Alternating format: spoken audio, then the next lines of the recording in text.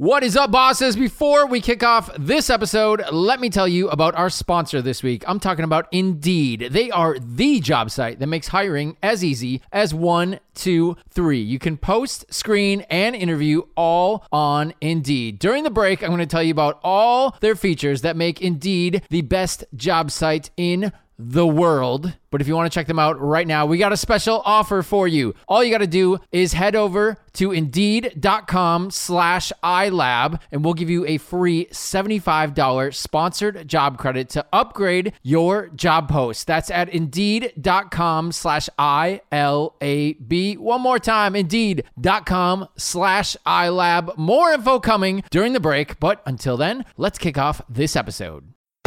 Welcome to the Invest Like a Boss podcast. I'm Sam Marks. And I'm Johnny FD. We're self-made entrepreneurs who invest our own money and use modern technology to invest like a boss. Join us each week for exclusive interviews with our network of modern investors, business owners, and multimillionaires to discover new ways to invest our hard-earned cash.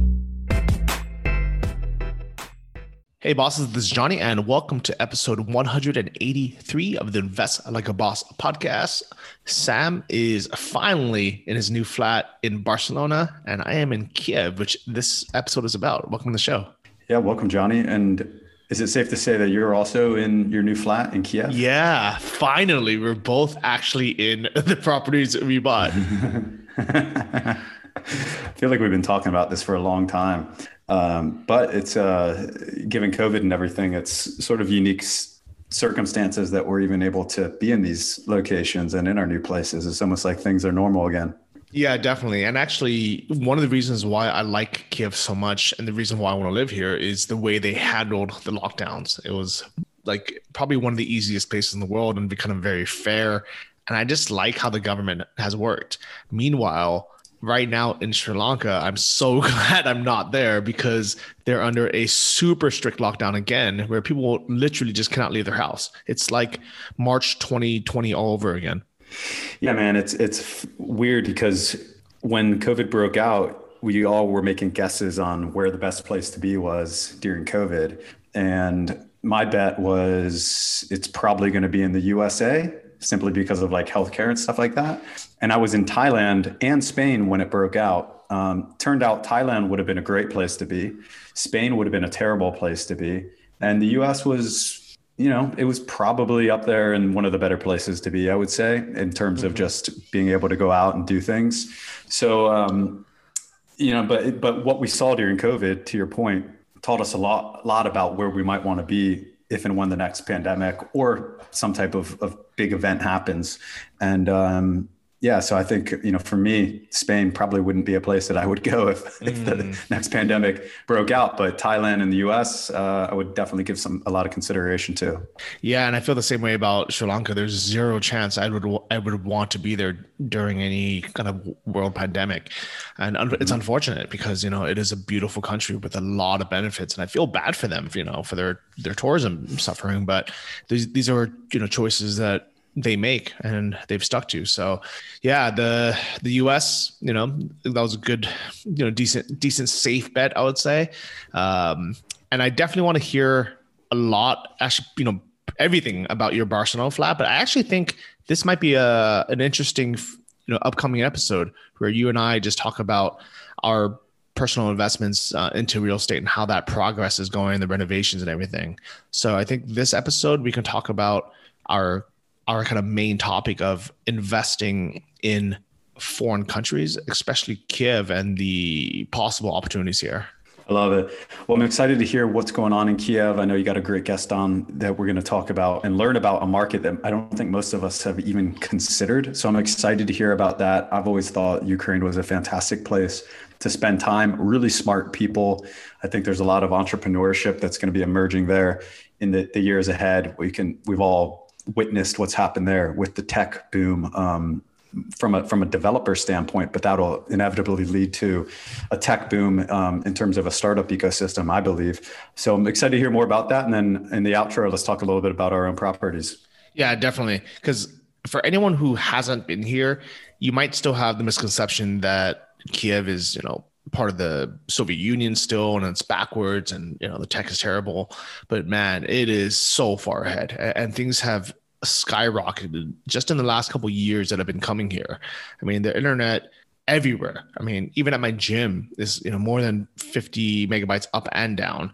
The SIM card, that you get at the airport is better, cheaper, and faster, without registration, compared to, the US, trying to get a SIM card in the US or anywhere in the EU or in Turkey where I just went. It was just such a pain in the butt. Yeah. And it was slow and expensive. Even Spain, I remember it was expensive and I had to wait for them to not be on siesta to even get one. Well, we can touch base on that in the outro as well. Yeah. So Kiev is basically, even if you guys don't care about ever living here, this is a place that has a lot of opportunity, lots of risk, a lot of downsides. It's not easy. And I don't recommend it for everyone. But if you're looking for some of the biggest possible returns, I'm talking 10% to, in some cases, 17% returns, which we'll talk about in this episode. This is one of the few countries where it's even possible. And I was really excited when I had heard about KRER and that we were able to get the founder, John Suggit, on, because we're going to be breaking down kind of three things. First is why Kiev, Ukraine instead of other countries.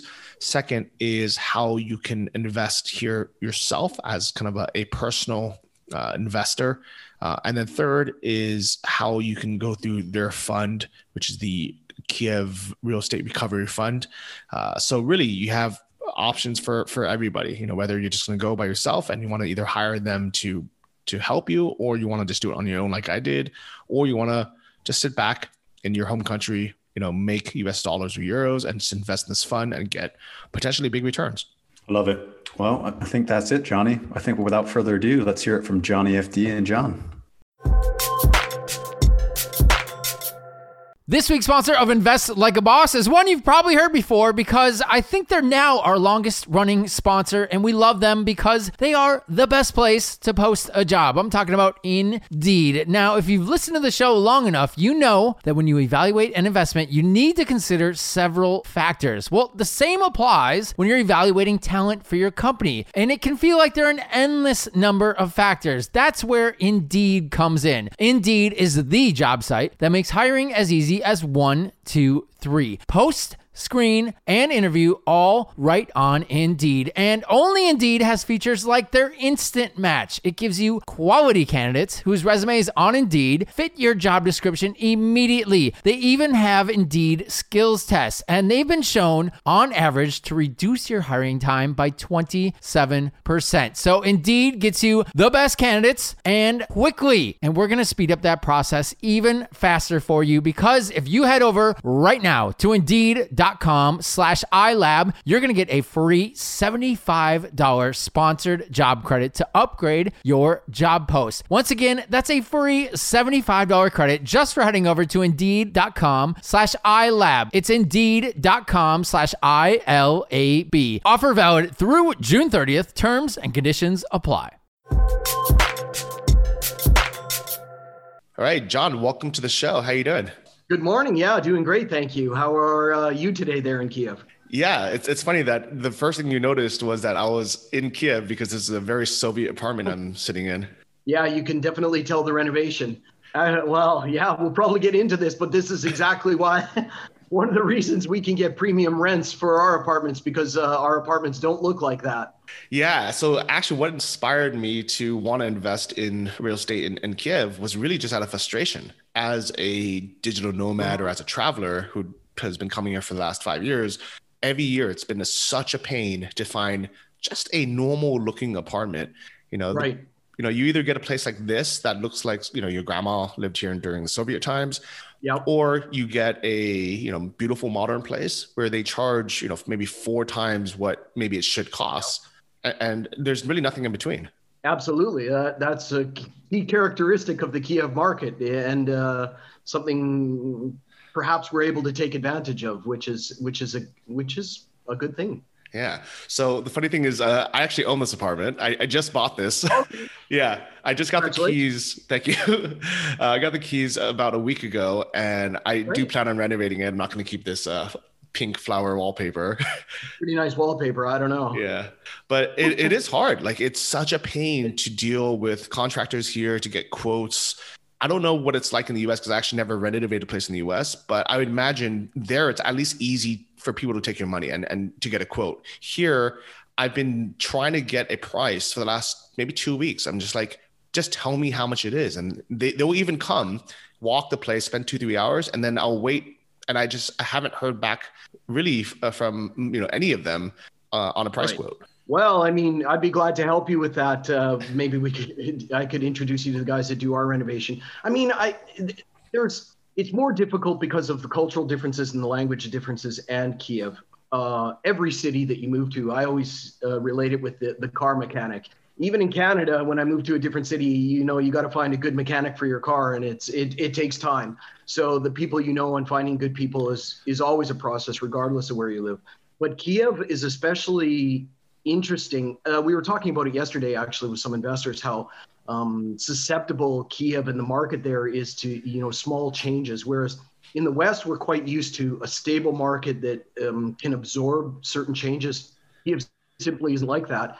And when renovations pick up just a tiny bit, like they have in the post-COVID last 3 months, all of a sudden you will start to experience exactly what you're experiencing. And that is, people are too busy. And it's either feast or famine in Kiev, and it results in either really low prices and ability to negotiate, or we're already starting to see renovation prices skyrocket, materials costs skyrocket. And maybe we'll get a little bit more into this, but I've been in banking most of my life, and I thought banks were important and stuff, but I had no idea the impact of no lending creates on a market. And perhaps you're starting to feel that now. No business has any inventory. The tile store doesn't have any tile. Why? They can't get any trade credit. They can't get any bank credit. They can't afford to have tile in the warehouse. So when demand picks up, there's no tile. And anyways, I'm sure you have some questions. I don't want to get too deep. No, that's really interesting. And actually, on the no credit kind of front, I think that's one of the reasons why housing prices aren't that high here in Kiev, is because basically nobody has a mortgage. Everybody has to pay cash for their properties. It is by far the driving factor, and is I like to try and keep things simple. It's the biggest catalyst to property prices in Kiev, to make my investment strategy, a long story short, buy when there's no lending and sell when there's lending. I mean, in the West, we've seen unprecedented levels of QE, quantitative easing, incredibly low interest rates, money supply that's ridiculous, lending that's ridiculous. I mean, even now with the what was it? The 2007 crisis, the bailout in the United States was 6% of GDP, which was greatly criticized as a massive bailout. The bailout for COVID is 30% of US GDP, 5 times. The amount of this excess cash in the system in the West is driving asset prices, is driving real estate prices, is driving stock prices. And whether you feel I don't feel that that's sustainable, but I mean, it still has legs because I don't know what they can do with it. But that's, again, another topic of conversation. The point is, there has not been a single mortgage granted in Kiev for 14 years. Wow. Can you imagine a market where you can't get a loan to buy an apartment for 14 years? Okay, they started a new mortgage program, and the government was very happy to announce that in the first quarter of 2021, they had granted 45 mortgages. 45 in 3 months.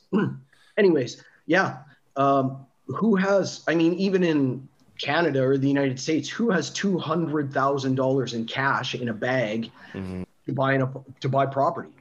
Not that many people. And speaking of that, I mean, the main reason why I decided to invest in Kiev is I feel like everything in the US is overpriced, and it's the same in Canada, it's the same in Barcelona, it's the same in pretty much all of the West.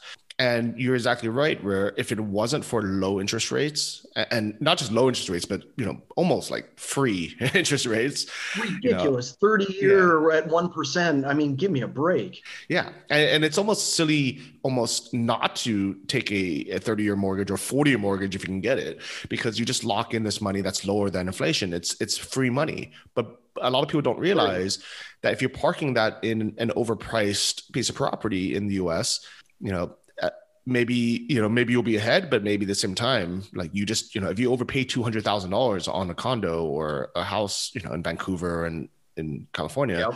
you're still $200,000 down. Yeah, exactly. Well, I mean, that's a whole topic of conversation as well. And they still, just like in the crisis of 2006-07, they're pushing floating rate loans, which is incredibly dangerous. But that's a macro consideration as well as an individual. There's no way I'm not taking a loan at these interest rates and locking it in for 30 years. Like you said, even just put it in stocks. I mean, it's lower than inflation. You're going to make, it's free money.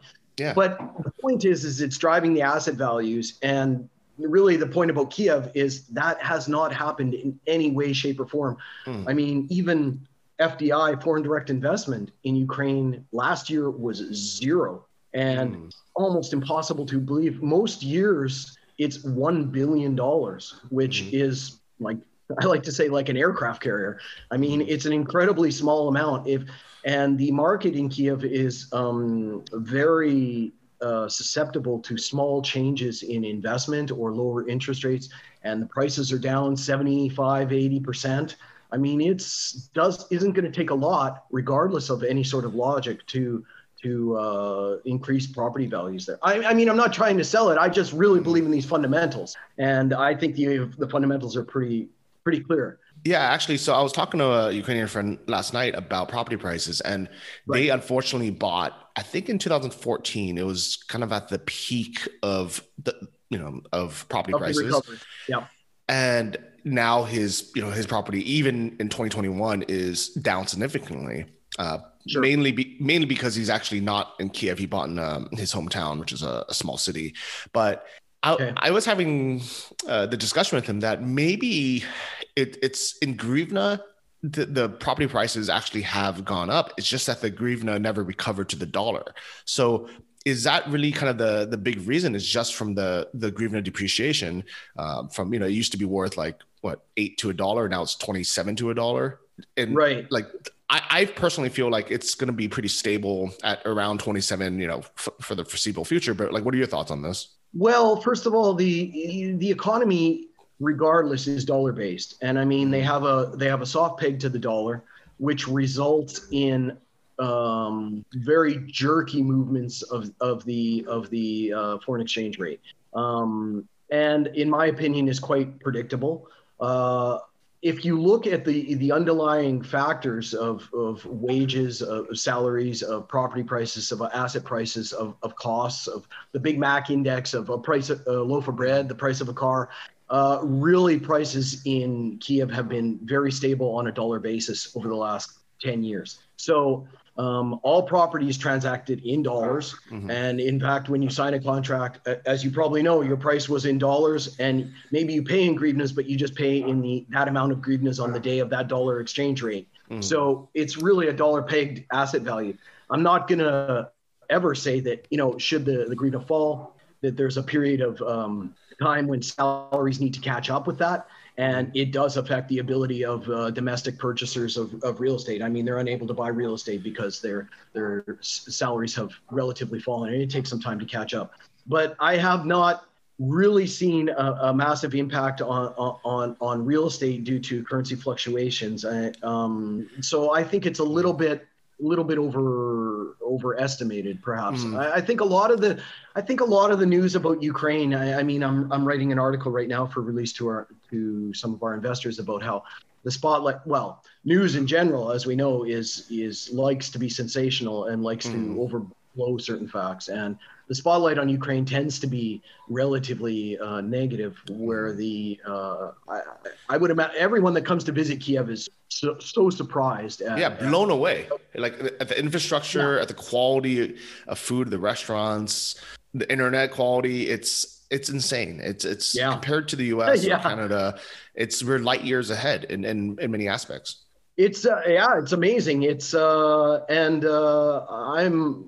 a big believer in it, obviously, but I'm not a believer in it because I'm there. I'm there because I believe in it. Mm-hmm. And I'm talking about it all the time. I'm currently in Barcelona, and the level of infrastructure here, the level of service, the level of entrepreneurship, hard work, government care, government bureaucracy. Kiev has the benefit of being able to go from the worst in the world to the best of the world and skip all these steps every day. I always say that just as I'm about to really start complaining about something, it changes and it becomes one of the best things in the world. Yeah. I actually, I remember 2 years ago when I was here last, my favorite kind of area was by this Olympuscum metro station. And the only thing that was missing were good coffee shops, kind of within that easy walking distance. And I remember there was like a Aroma Kava, which is kind of like the Tim Hortons of Kiev, not a very good quality coffee shop. And this other terrible place called Happy Cake that didn't have internet. And that was kind of like my choices. You're right. But this year that I'm back, there are probably like 20 coffee shops within walking distance, and just things have changed so quickly. Like my coffee's really good. Mm-hmm.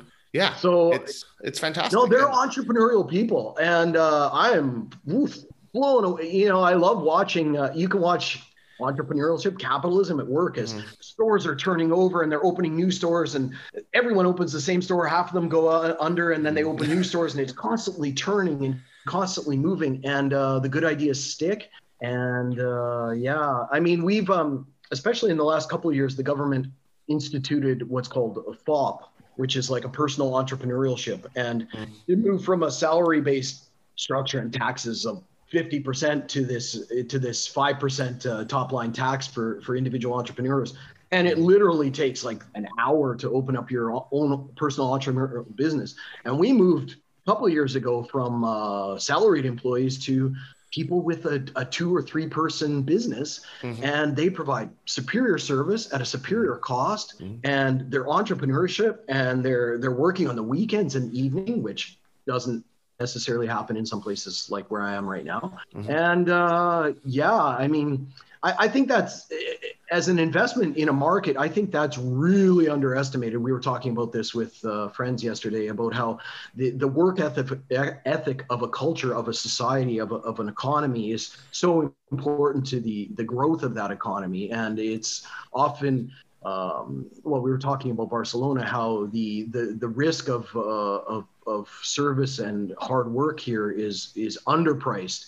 And the effects of the entrepreneurial spirit in Kiev is not priced in at all. And it's, it's interesting to think about. It's an important factor. Yeah, absolutely. And the funny thing is my co-host, Sam, he bought an apartment in Barcelona where you're sitting. I think for an expensive price. Yeah, it was really expensive. I think it was probably 5 times the price of my place, similar size, kind of similar location in the city center, but he's still under renovation. I think it's been 8 months, it's like, I'm sure me and him will talk about it during the outro, but it's like night and day difference between Kiev and Barcelona, like pricing wise, work ethic, just ease of doing things. I can do a complete destruction of an apartment and convert it into office, and renovation takes 3-4 months maximum, or really nice residential renovation in 6-7 months. I mean, I had people come here to paint. They showed up at 10:30 in the morning. They brought a couple buckets in, and then they were leaving. And I'm like, where are you going? They're like, well, now we have to go for breakfast. And I was like, didn't you have breakfast at home? And they go for breakfast, and then they work for an hour, and then they go for lunch, and then they work for a couple hours, and then they go for dinner and siesta. Anyways, yeah. Well, and there's just no time value of money. Time isn't worth anything. So it's a factor too. Yeah. So actually, let's talk a bit about a couple of your deals. You guys started mostly with residential, and you kind of moved to more commercial. Can you talk about that? Sure. Well, it's a general trend in the Kiev market that it kind of goes residential, office, and then retail, and that's one factor. The second factor is that in 2014, 2015, whatever, Russia invaded eastern Ukraine, took Crimea. The Western embassies in Kiev doubled, tripled their staff, and even more so with advisors that they brought in, military advisors, economic advisors. And so we were doing renovations different from where you are sitting. And we rent almost exclusively to embassy level staff. So that's why we were doing residential. Being able to do a different renovation, again, because there's no lending. No one can afford to do a renovation in Kiev. No one has $20,000 to repaint or to fix up their apartment. So none of the apartments are renovated.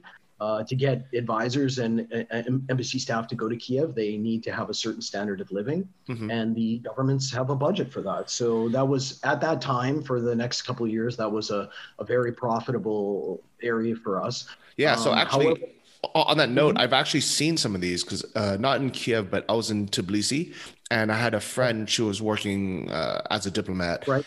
And I remember, in Tbilisi, the apartments were pretty nice, actually, even compared to Kiev. They're a little bit more to a Western standard. So I was very comfortable. And then I went to her apartment and I was like, oh my God, I'm back in the US. It really felt like I was in the US. Inside her apartment, or even just the entranceway and just kind of the whole experience, I felt like I was back in America.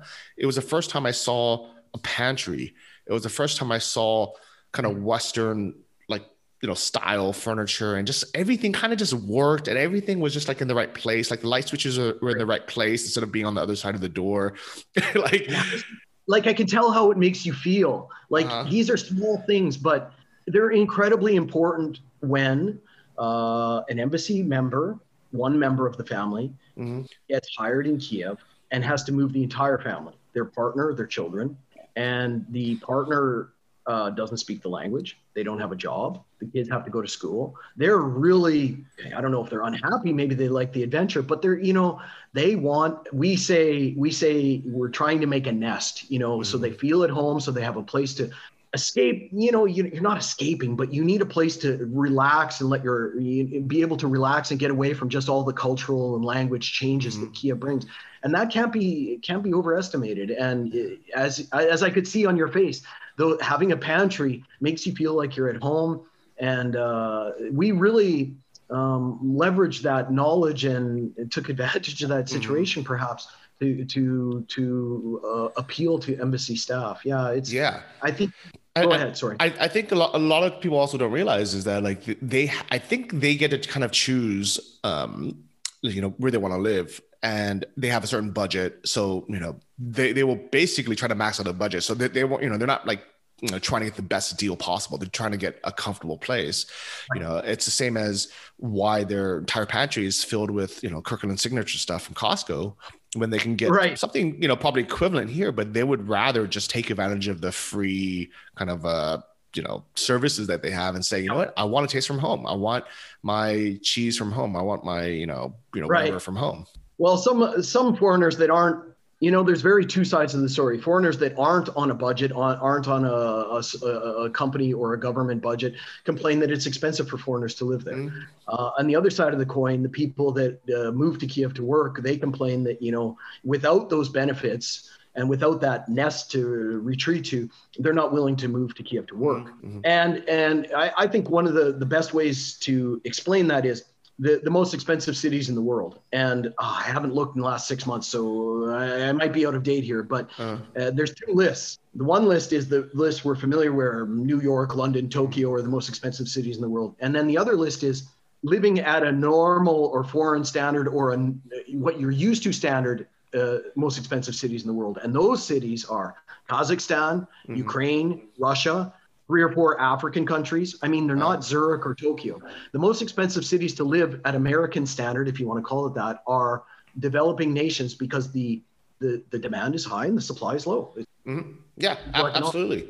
If you want, I think, my buddies just got back from, I thought where it was in Africa. It was one of the African countries, and they said they could have lived for $2 a day if they wanted to live like a local, or if they wanted just to kind of rest and recover, they'd have to check into like a Hilton, and it would be like $300 a night. And those are the only two options. There's nothing in between. Right. Well, I say it all the time. You can either buy socks for 10 cents or socks for $40. There's no $5 socks. I mean, there's nothing in the middle. So that's the reality of the market. Yeah. Yeah. So actually, I had heard this. It makes complete sense, and I think it's a very kind of a sexy sell. But at the same time, there's only so many embassy, clients. Like that market does get kind of saturated relatively quickly, especially if the kind of word gets out that it's it's profitable. Is that why you guys kind of moved away from it? No, I wouldn't say we moved away from it as a result. I would say that we're still getting gross yields on residential of 12%. Mm-hmm. In our first fund, and I have to be careful talking about the funds. I'm not recommending investment in our funds in any way, shape, or form. I'm simply explaining my experience working in the market. We were able to, we got 12.1% gross yield. So we hit our targets. But then a couple of years ago, the IT industry started in Kiev. Mm-hmm. And I thought, okay, maybe. No. Ukraine is now one of the top destinations in the world for IT. The level of education, the level of professionalism, of hard work, again, in the IT industry is amazing. The impact that it's had in the economy in the last couple of years, IT is now the third largest contributor to GDP, and that's just happened in the last 5 years. Supply and demand. Office supply in Kiev is very, very limited. Residential is probably 4 times less than a European country at about 10 square meters per person for residential, whereas in Germany it's about 40 square meters. So it's massively undersupplied. But office is even it's about 10 times less. I saw that in Warsaw right now, there's more square meters available for rent than there is entire office square meters in Ukraine. So the amount of office, and this is due to no lending, no construction. Residential, you can pre-sell apartments. Office, you can't pre-sell an office before it's constructed. So there's no financing to create office. Office that is created, we were at a government sovereign wealth fund last week. The individual rents 2 desks in about 10 square meters and pays $2,000 a month. Oh my God. For 10 square meters. So again, we're 10-cent socks or $5 socks, and there's nothing in the middle. So especially, and the city of Kiev changed or isn't worried about office in residential buildings or residential apartments. So we saw a real opportunity to buy residential apartments, especially very large residential apartments. Why? Because if you think no one has $200,000 in cash, well, no one has $400,000 in cash. So the price per square meter of larger apartments is much lower than smaller apartments. So we were buying 300, 350, 400 square meter properties, penthouses on the top floors of buildings, subdividing them, residentially subdividing them so that we have greater exit opportunities, and putting office in there. And we're getting yields have come down recently, of course, with COVID. It affected office yields. We were last year getting about 18 to 20% yields, gross yields again, on office. We're now looking at 13, 14%, but that's at COVID prices. Yeah. So I don't promise anything into the future. And those sorts of returns are absolutely not sustainable. You're right. They'll attract investors. No problem. I mean, and we're buying these large office spaces just on the edge of the center. And I mean the real center of Kiev. For first couple purchases last year were under $1,000 a meter.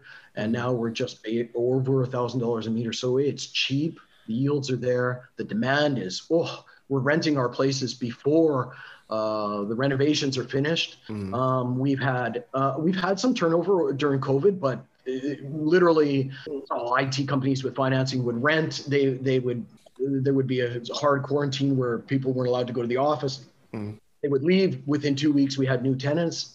We're now completely full. Oh, wow. Nice. We have very little occupancy. Our yields continue to be as projected. Yeah. So that's more the reason we've moved to office. We are opportunity driven. I'm keeping an eye right now on retail. Obviously retail was destroyed, just like everywhere else in the world. I haven't seen retail purchase prices come down enough to justify the investment, and that's really a shame. I was hoping there would be more opportunity there. We'll see, but it's going to have to be something that we're going to move on pretty quickly. The other thing, I don't mean to talk too much. Sorry. No. So you kind of unpacked a few really good things there. So Yeah, I watched one of your videos. It was a tour of that office space with the wandering investor, Right. And he kind of showed like your office where it was smart. You took a residential penthouse, something that some rich guy or maybe some oligarch or something had owned, and Right. You're right. Nobody has $400,000 to buy a piece of property. And even if there was a market for it, it's a very small amount of people. So it will sit on the market for a long time. It's not like it was actually never occupied. It's as old. It was still cement. It was, the apartment had been bought, but had never been renovated for 10 years. And it was just sitting there. And it was a bit of a special situation. A guy had lent a guy money and taken the property as security against the loan, and the guy didn't pay back the loan. But and it took a substantial amount of effort to sort of document. But our lawyers are good at that. And that's a great place. And And it's amazing. And that's something that I never would have been able to find myself, number one. Or second, I wouldn't be able to deal with that paperwork or get it subdivided. And you even did something even kind of even harder to do is you got the roof access to basically turn that into additional square footage. Yeah, we're going to convert. We already have permission to convert. I don't think it's quite. I think it's around 55% of the terrace to indoor space. I mean, that's free money. I mean, that's $2,000 a meter. So, money can be made there for sure. Yeah, and as a kind of a residential buyer, I've actually just told my agent, don't even show me the top floor because I don't want to have to deal with the roof because in Ukraine it's like that. Yeah, if you own the top floor or apartment on the top floor, that's kind of your responsibility. So it's almost kind of the exact opposite of what you did, where you're like, no, I don't mind dealing with these problems because with problems might be opportunity. Well, absolutely. And I think Kiev is ideal, but maybe because I know the market and I know who to talk to and I know how to solve the problems. I think people have this perception that the problems are insurmountable and things like corruption or stealing are not preventable. And that's absolutely not true. It does require some experience, and it does require knowing the right lawyers and knowing what needs to be done. And it absolutely requires not listening to the brokers because besides the fact that, I mean, for a million reasons, they don't have any certification. There's no licensing. Anyone can be a broker. The companies don't have licenses. They don't have insurance. They have no liability. They can lie. Let's not say that. They can say whatever it is they want. And you got to remember, like, wages are increasing, but still wages are $800 a month, less than $10,000 a year. A broker can make $5,000 closing one deal. They are going to do whatever it takes to close that deal. Yeah. So, and say whatever they can say. I mean, it's the same with it's the same with the even for residential, the real estate agents, or even so-called realtors, which there's no actual realtor association here. None. They basically just say whatever they want. And, they say they have their team to check the documents and make sure the titles are clean. I'm like, I don't trust your lawyers to do anything. Like, a big problem is normal versus legal. And we sometimes talk about this, and they will tell you it's absolutely normal. And they're not lying about that. It is absolutely normal to buy an apartment in a legal manner.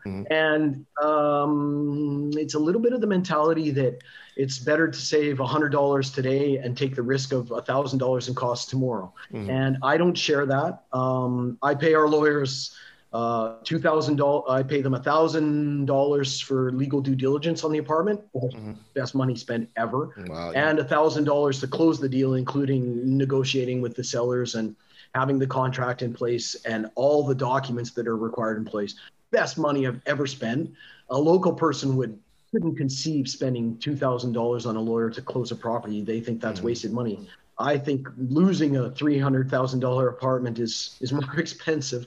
So anyways, I highly recommend having a competent lawyer and paying them for proper legal due diligence and proper closing of apartment. But like I said, I think these risks are talked about. I think foreigners come to the market, listen to the broker, get greedy, think they know better, think I bought property everywhere, I know what I'm doing, then run into troubles. Then they bought the apartment illegally. So the way to solve illegal problems is corruption, which is avoidable if you just didn't buy the apartment illegally. And then they tell all their friends that Kiev is corrupt, it has problems, it's a bad market to buy in. I'm sorry, but that's your fault. And you could have solved that with $1,000 legal due diligence on your property, but you thought you were smarter and you thought you should save that $1,000. So that's a little bit frustrating for me. And we do offer advisory services to help people negotiate that. But again, a lot of people think they're smarter. So it, as they let it be. And it's hard because I mean, before buying this property, I had basically made an offer on 2 different places, and I had 2 cases of this isn't right. The first was they wanted a suitcase of cash instead of doing a bank transfer.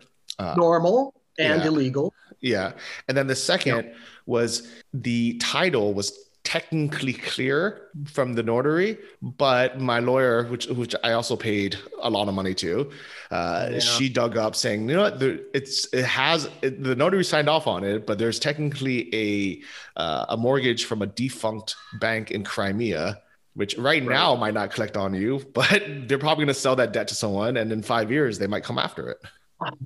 Almost guaranteed. Yeah. I mean, and that's, again, save $100 today and have a huge risk tomorrow. Not avoidable, not that expensive to avoid, and unnecessary to take that kind of risk. So it sounds like you got a good lawyer, and that sounds like a worthwhile, what you did was right. Yeah.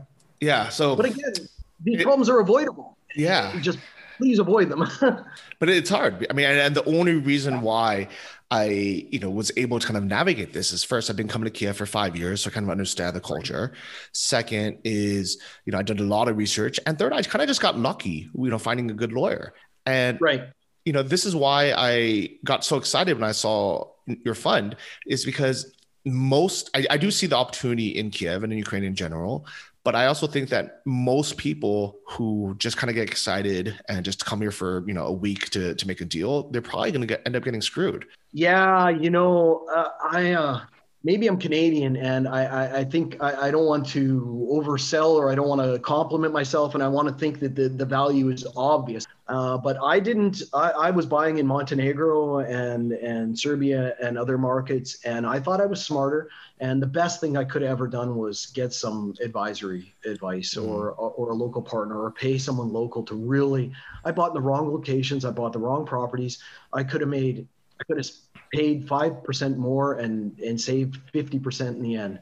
And I think Kiev is absolutely that kind of market. And I think it's really worth, especially if you don't come to Kiev, I can't sell our fund, but use people that are knowledgeable in the market to help you navigate things. And it's absolutely worth it. We had a German guy that was in Kiev last week, and he put down he went to closing of an apartment, and he said, "Can you help me with the renovation?" We looked at the deal and we said, "Dude, what are you doing? I mean, we charge 5% for advisory, but we could have saved you at least 20% on the purchase price. What you're buying is market price, but it's not necessary to pay market price." And so now we're assisting him in buying other property. Okay. Actually, so can you tell us a little bit about your fund and your services? Okay, so our fund is a fully registered EU fund in Cyprus. It has it's EU 28 passportable, as they call it. It can be moved to any of the EU 28 countries. We have a fully regulated fund manager, fund advisory. I can provide. It's open only to accredited investors, and the minimum amount of investment is 125,000 euros. I can't. I'm not supposed to market the fund. I can, if someone would like to contact me, and I can speak with them and talk to them about the fund directly, I can provide more information. For advisory services, we do offer to people that are in Kiev, maybe have a Ukrainian partner and know the market, have been there for a few years, and maybe speak some Russian. Anyways, know their way around. And we do offer advisory services to help them.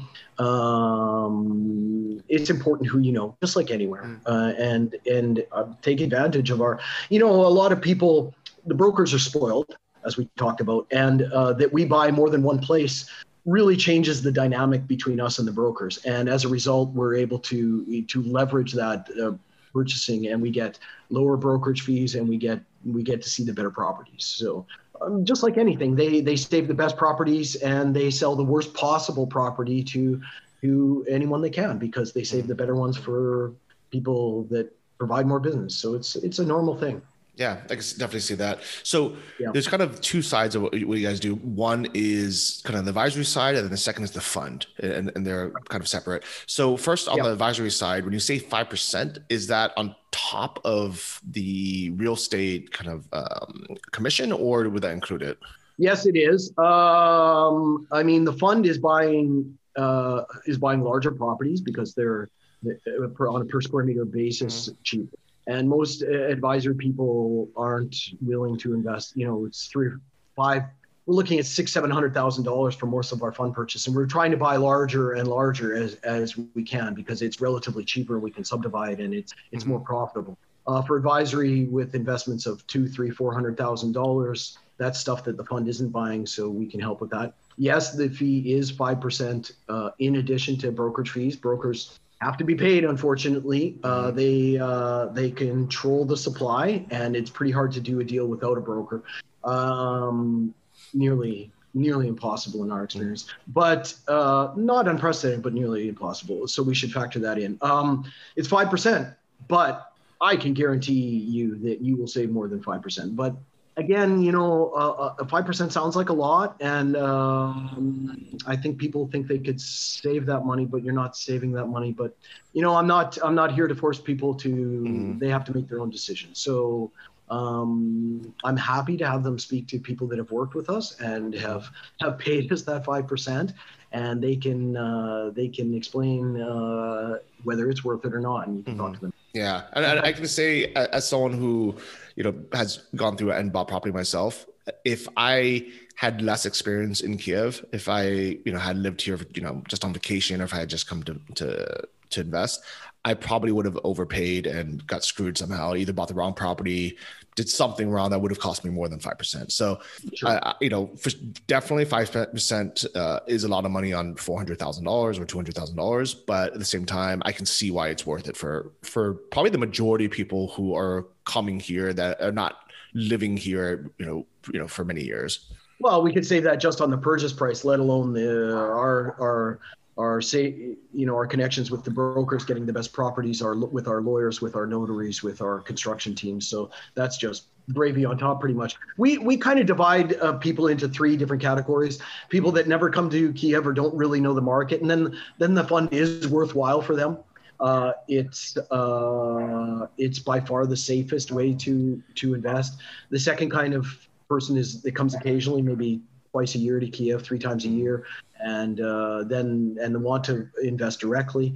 And the third kind of person is more like yourself, that's there on a continuous basis and knows the market, and you can do it on your own, and that's great.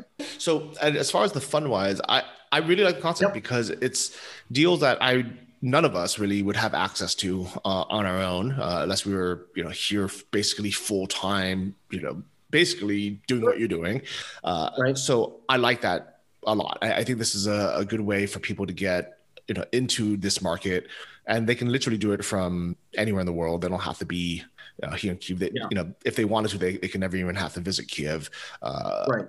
From your past performance. Protected with right. You're protected with an EU fund structure, and you can speak with our fund manager. He's a fully regulated fund manager, award-winning fund manager. And he can explain that more in further detail. But yeah, and you get the diversification as well. When you're buying a property yourself, you're buying one thing and you're taking the risk of one thing. With the diversified, obviously diversification is proven to be effective. And it's an important thing in the Ukraine market as well to be diversified across different sectors of residential and office and among different properties. So that's a very important consideration. I often say, Ukraine is, I guess, risky enough. Let's not take additional risks and let's do everything we can to mitigate our risks. We still have the potential to make exceedingly good returns. Mm-hmm. So with the fund, is it just one fund you guys have? Like if somebody buys in today, do they get, are they also invested in, for example, that office building, the things that you built previously, or would it just be for future projects?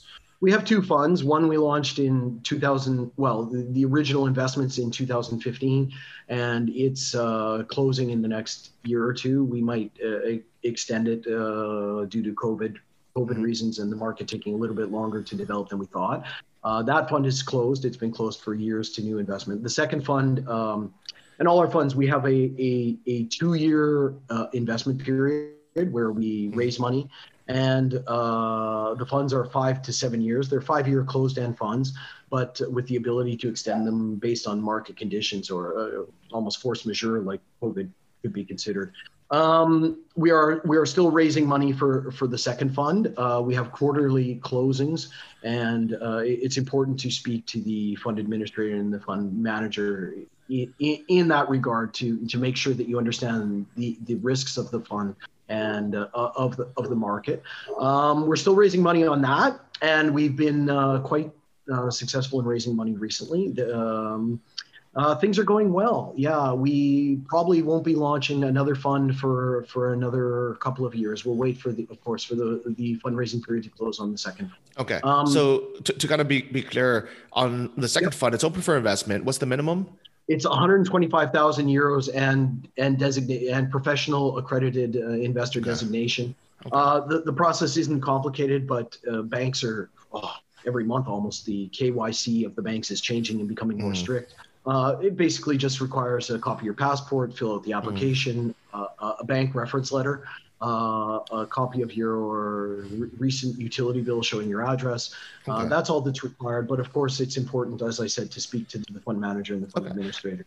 And you say it's still kind of going through that investment period. So I'm assuming that for the next year or two, that money is going to kind of be sitting there, but not yet invested into property and cash flowing yet. Well, yeah, this is an important consideration. I mean, as the first investors come in, we are deploying the money immediately. And on a quarterly basis, we have what's called a dilution levy. So the NAV goes up by a minimum of 2% per quarter to reward early investors.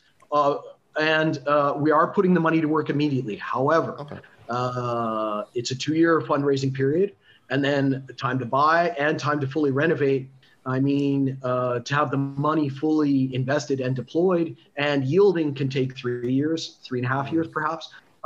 This is an upside play. It's an upside fund. We are looking to buy very cheap assets that have depreciated 80%, that have, I'm not going to say they're going to appreciate back to levels they were of 4 or 5 times current values, but the investment is in capital appreciation. The yields are a very nice bonus. It takes time to develop them. We are concentrated on being opportunity driven and buying cheap and taking advantage of upside. So the cash flow is nice. I look at it as a downside limiting factor. I mean, how much could property prices go down? 20%? That would be ridiculous. That would be lower than construction costs. But even if they went down 20%, you're gonna potentially earn dividends of that amount, which cover the downside risk. What investment can you have very, very limited downside risk, but the opportunity to have very high upside risk? So that's what I look at. I look at many investments where you have the opportunity to double or triple your money, and you have a very good probability of losing all your money. I'm looking at this as an ability, and again, returns aren't guaranteed, but you're investing in real assets that we control, that aren't dependent on anyone else, that are eventually yielding and are protecting any downside. And there's a lot of upside there possible. I like it. Yeah, I like it a lot. And what are the fees that your fund charges? We're a standard hedge fund fee of 2 and 20. So we charge 2% annually on the NAV and 20% of the carry, 20% of the upside. So it's a standard hedge fund structure. It's maybe not a standard REIT structure, certainly, because REIT doesn't involve a lot of work. We are doing a lot of work and taking advantage of specific opportunities, buying cheaper, and it's a lot of work. So to be honest, the 2 and 20 is probably not rewarding us enough, but it's a fair structure for everyone. And on advisory, like I said, we charge 5% of the purchase price, payable after you've purchased the property. On renovation, 10% of the renovation amount, and for property management, 10% of the rent. So we're motivated especially to get you the highest possible rent and to keep the costs low so that your rents are higher and you're earning more money. I like it. I think it's fantastic. I think, I'm very happy that I found, you guys, because this is something that needs to exist in Kiev. I think without it, it's just kind of like wandering through the desert trying to figure it out. So thank you for being around. There's 2 property funds in Ukraine. It's basically Dragon Capital, which is Goldman Sachs and Warren Buffett, or Soros, or us, and that's crazy. But we're small. We're going to stay small. I want to be able to take advantage of specific situations. I don't want to be buying at the market. I want to be buying better than the market, better properties in the market. I think that results in superior returns. So we're going to stick to that strategy. And would people get paid in hryvnia or in euro, or if they're no? Well, the market's in dollars, but the fund structure, it is a European fund, and dividends are paid from Cyprus. All our rents are in dollars. The money coming into Ukraine's in dollars, and we can expatriate dollars back to Cyprus. So we consider the fund a dollar-based investment. Okay. So if somebody wanted to invest or cash out in dollars, is that possible? No. The investment it's in the EU, so the minimum is 125,000 euros. So investments are in euros, and dividends are typically paid in dollars, and the payout at the end is dollars or euros. No, there's no. I would guess the underlying fundamental investment is sort of a hryvnia-based investment, as we were talking about. But the fund is hard currency. So okay, no, I'm asking as an American, if you wanted to invest, can they invest into your fund in dollars, or do they have to convert it to euros, and also on the cash out? Well, we have to be very careful with U.S. investors. Obviously, we do have U.S. investors. I am not encouraging. And I have to say this, that I'm not encouraging U.S. people to invest in the fund. We do have U.S. investors. They can invest in dollars. I'd be glad to talk to them. But I mean, obviously, the bank restrictions for investment are very substantial now, and the decisions of who can invest is up to the fund administrator, the fund manager, the depository, and it has to be a qualified person. And I can't encourage. There's strict worldwide restrictions from U.S. investors investing in non-U.S. investments, so I have to be very careful about that. Okay, so talk to your fund manager if you're American and you're interested to get more information. Okay, and is the 120,000 euros negotiable at all? Because someone's going to come to you. I'm fixed. Sorry, because that's basically EU law. So it has to be. It's protecting investors. It's ensuring that they're able to understand the risk and have the ability to potentially lose a significant amount of money. So that's not negotiable, unfortunately. But that's the banks are getting stricter and stricter, and that's one of the restrictions that they have in place. Okay. No worries. So if people want to get more information, how can they reach out? Do they just go to krer.eu, or is there a better place to reach you? That's definitely possible. You can email me at js@krer.eu. Or get in touch through yourself, and I'd be glad.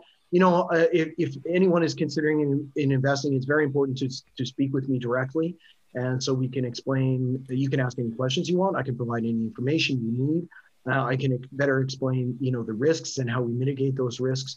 And like we've said, talk to the fund administrator and the fund manager as well to fully understand the risks of the investment. It's Ukraine. I mean, it's not a U.S. government bond. That's for sure. And it's important to understand the risks inherent in the market. Yeah, but definitely high risk, high returns, potentially. Yep. So that's JS as in John Suggit at KRER.EU.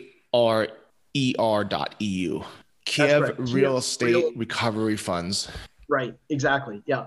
So I'm happy to provide further information. This isn't a solicitation to invest, and we're not advertising the fund. I'm just happy to talk about my experience in the market. And I'm really glad to promote Ukraine. I think in the press the spotlight's always negative, and the investors that come there, like we talked about, aren't necessarily careful enough. And I think the press gets out that it's riskier than it really is. And I'm glad to talk to people about the market. Super glad to have people come to Kiev, show you around, show you what we're doing, introduce you to people. That's no charge.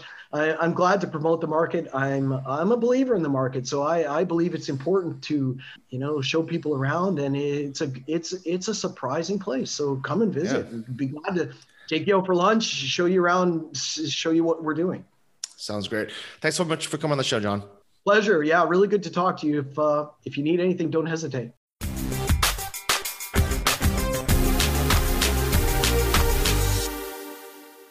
So Johnny's officially a Kiev owner, and he purchased a unit there in Kiev hryvnias, which I learned on this episode has a soft peg to the US dollar. Well, congratulations, Johnny. Thank you. Actually, I don't know if you know this, but I actually bought 2 properties. We haven't formally talked about it, but I knew through just somehow in passing. I've been so fast paced the last week. Everything's just a blur I went from the US. My flight got canceled, Johnny, going into via the UK. They had to reroute me because I didn't have a COVID test.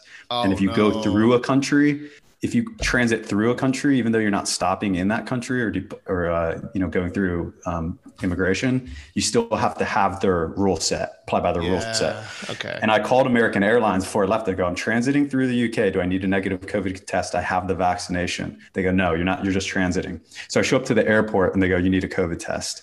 So that sinking feeling in your stomach. Yeah. And I needed to be in Spain 2 days later to start the Camino de Santiago with a group of friends. Oh, nice. Okay. And I was like, okay, everything's off, canceled, horrible feeling.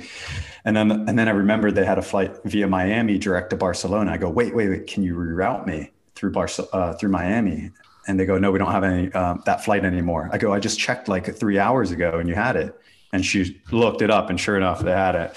So luckily I was able to get to Barcelona, then immediately basically flew to northern Spain and started 5 days on the Camino de Santiago and just got back today to Barcelona. So it's been a whirlwind.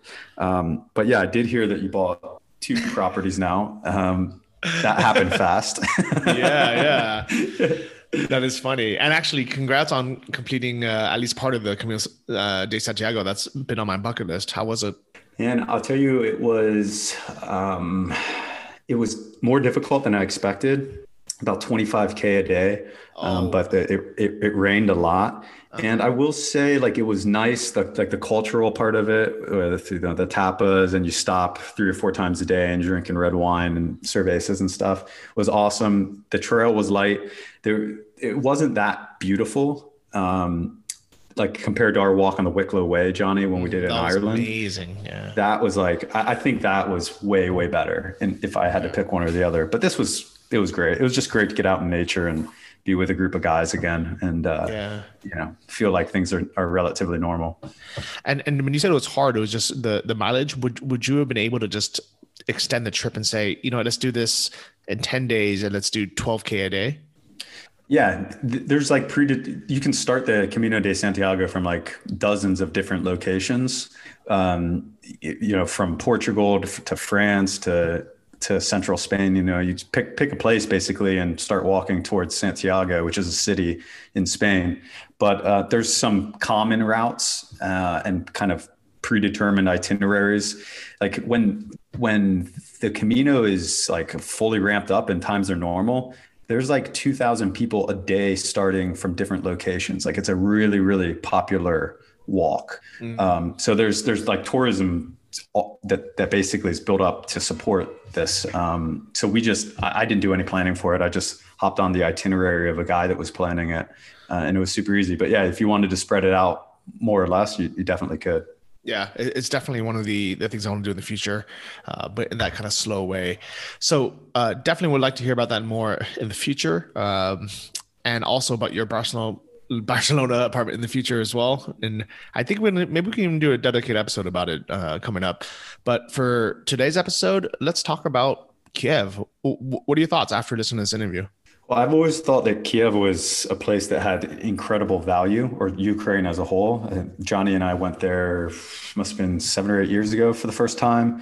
And I wasn't overly impressed by Kiev, but I didn't see it that much. And it was like raining and, it just wasn't the proper environment to see the city. But when I got to Lviv, which is Lviv, and where else did I go? Couple other places, but I was like, wow, this is like spectacular in terms of the people there, the infrastructure, the price, of course. So all that means really, really good value. And then since then, we've really watched the kind of tech scene develop there in terms of software engineer talent. Kiev might be second to none at this point. Or Ukraine might be second to none at this point. So I've always held the Ukraine in high regard. And we've talked about this previously where it's like something's going to give, right? There's places in the world that are just too cheap right now. And the Ukraine is, in my view, is one of them. So everything on the episode pointed towards supporting that narrative, which is, I think it's a great opportunity. We know what the risks are.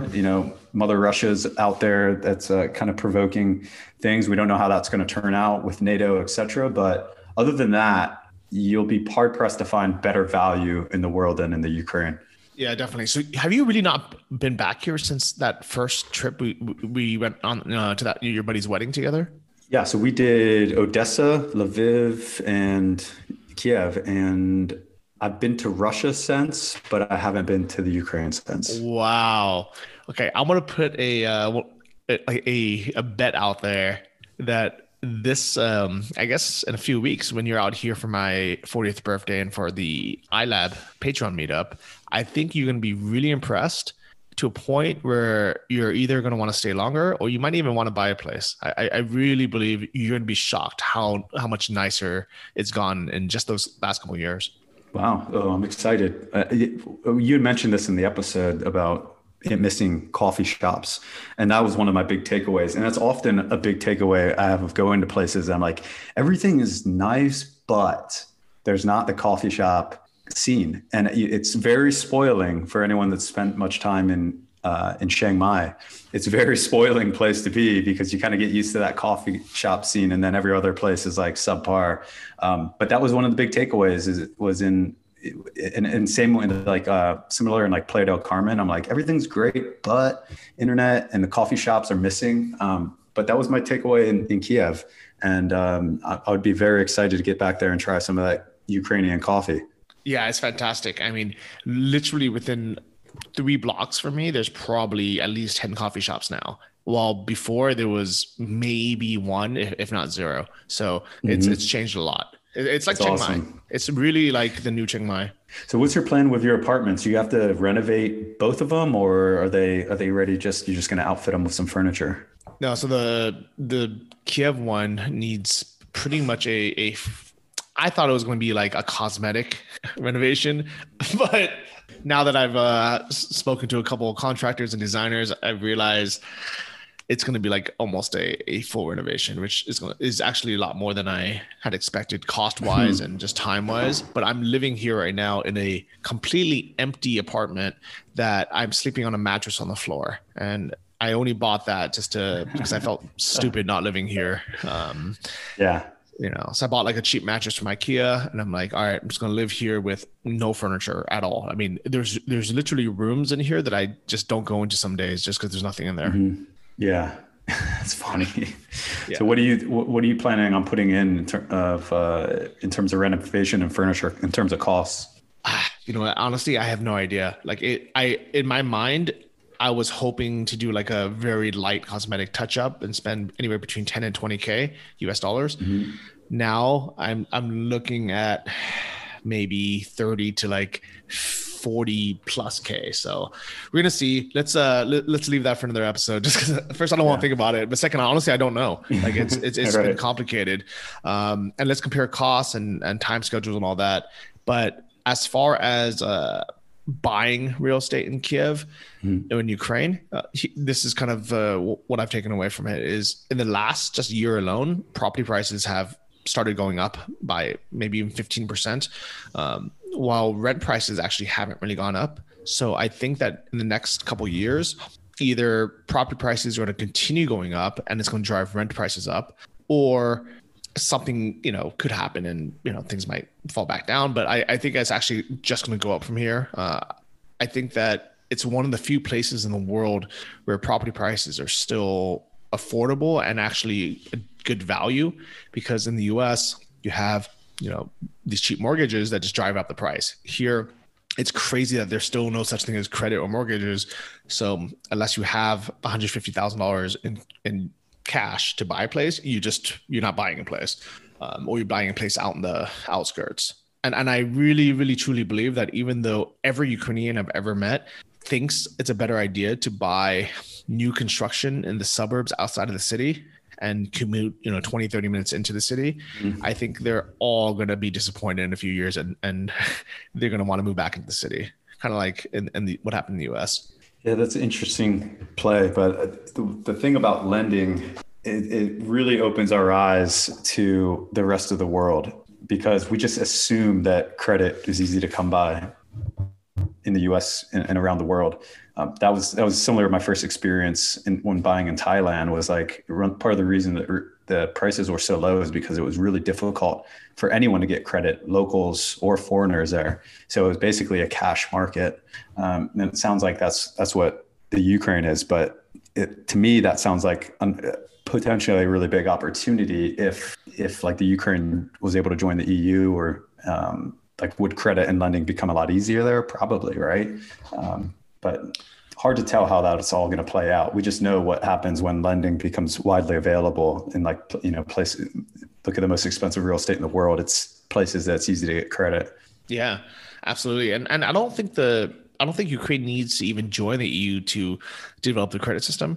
I think it's going to come regardless. I think it's going to come in the next couple of years anyways, because it just doesn't make sense. Like, especially if somebody, let's say they already own property, why not be able to use that as, as kind of a secured loan? I mean, there's no reason why they can't secure loans now. With other kind of unsecured loans, yeah, I understand it's going to be a bit more complicated, but I do think that something's going to happen in the next couple of years. It's going to make it easier for people to borrow money. The interest rates are going to drop from, a ridiculous 14% to sub 10, and people are going to start buying on credit. It's going to drive the prices up. It has to come. I mean, it doesn't make any sense the way it is right now. And I think that alone would bring the prices up. So even if I don't renovate and I just kind of held on to this place, I actually have a feeling it will build up. But who knows? I mean, that's kind of a gamble I'm taking. And I think that there's I think a lot of people should come check it out. I mean, look for yourself, I don't advise anyone to come and just buy a place without actually going through a professional like these guys, or living here for a few years and kind of understanding it more, because there is a lot of shady paperwork and scams out there. So I'm glad these guys exist. Right. John seems like a really cool guy. I'm looking forward to kind of meeting with him for lunch maybe this week and just kind of getting to know him better. But honestly, I think if I wasn't living here, and I would actually I wanted to invest in kind of the upside of Kiev, I would just go through their fund, because even though it has that kind of 2 and 20 fees, I actually do generally believe that they have access to deals that I would never be able to either find myself or be able to afford myself. And he was absolutely right, where this space of like kind of sub $100,000, there, a lot of people are competing there. I mean, it's literally impossible to find a decent property for under $100,000 in Kiev, because that's where everyone is looking. Nobody's looking over 300,000, or 400,000, because there's nobody has that cash. So that's where funds like his can come in and say, look, nobody else is going to buy this, so we'll take it, but we want a huge discount. And I think there's a lot of opportunity there. So what was your strategy in buying two places when it seems like you believe in just investing in this fund if you want upside in the Ukrainian property market, but what was your strategy in buying two? Yeah, so the first one was to get permanent residency. It required a $100,000 investment, and I figured this is a place that I actually want to live myself. If I can rent it out, it'd be nice, but if I can, either way, it's just an investment that gets me this residency. The second one actually isn't in Kiev. It's in a smaller city called Kharkiv, and it's kind of a student city. And the only reason why I bought it was because I knew how much of a pain in the butt it was to buy and find a decent place in Kiev. And when I was in Kharkiv, which I believe is a very nice city that has potential, has a huge university population, has a growing IT population, and it's the second biggest city in Ukraine with over 2 million people. So it's not a small city. There, the prices are basically what Kiev was, like at its low piece. In Kiev, you'd be hard pressed to find a place that's like in the center in a good location and renovated for less than $2,500 per square meter. And even then at that price point, they're hard to find. Like you're spending, $3,000 plus to be able to find a place like that. A kind of a crappy place that needs renovation might still cost close to $2,000. In Kharkiv, I was shocked to see a place that was $1,000 a square meter, which is, under, I don't know what that would be for square foot, but it's really cheap. It's like nothing. It's like the cost of building. Yeah. That was right in the center, a 5-minute walk away from my favorite coffee shop, from the kind of most central metro station.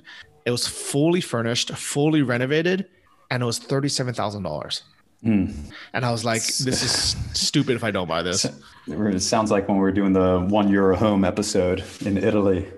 Yeah. He was like, what really came out to 37,000. But I'm like, well, that's still a pretty sick deal.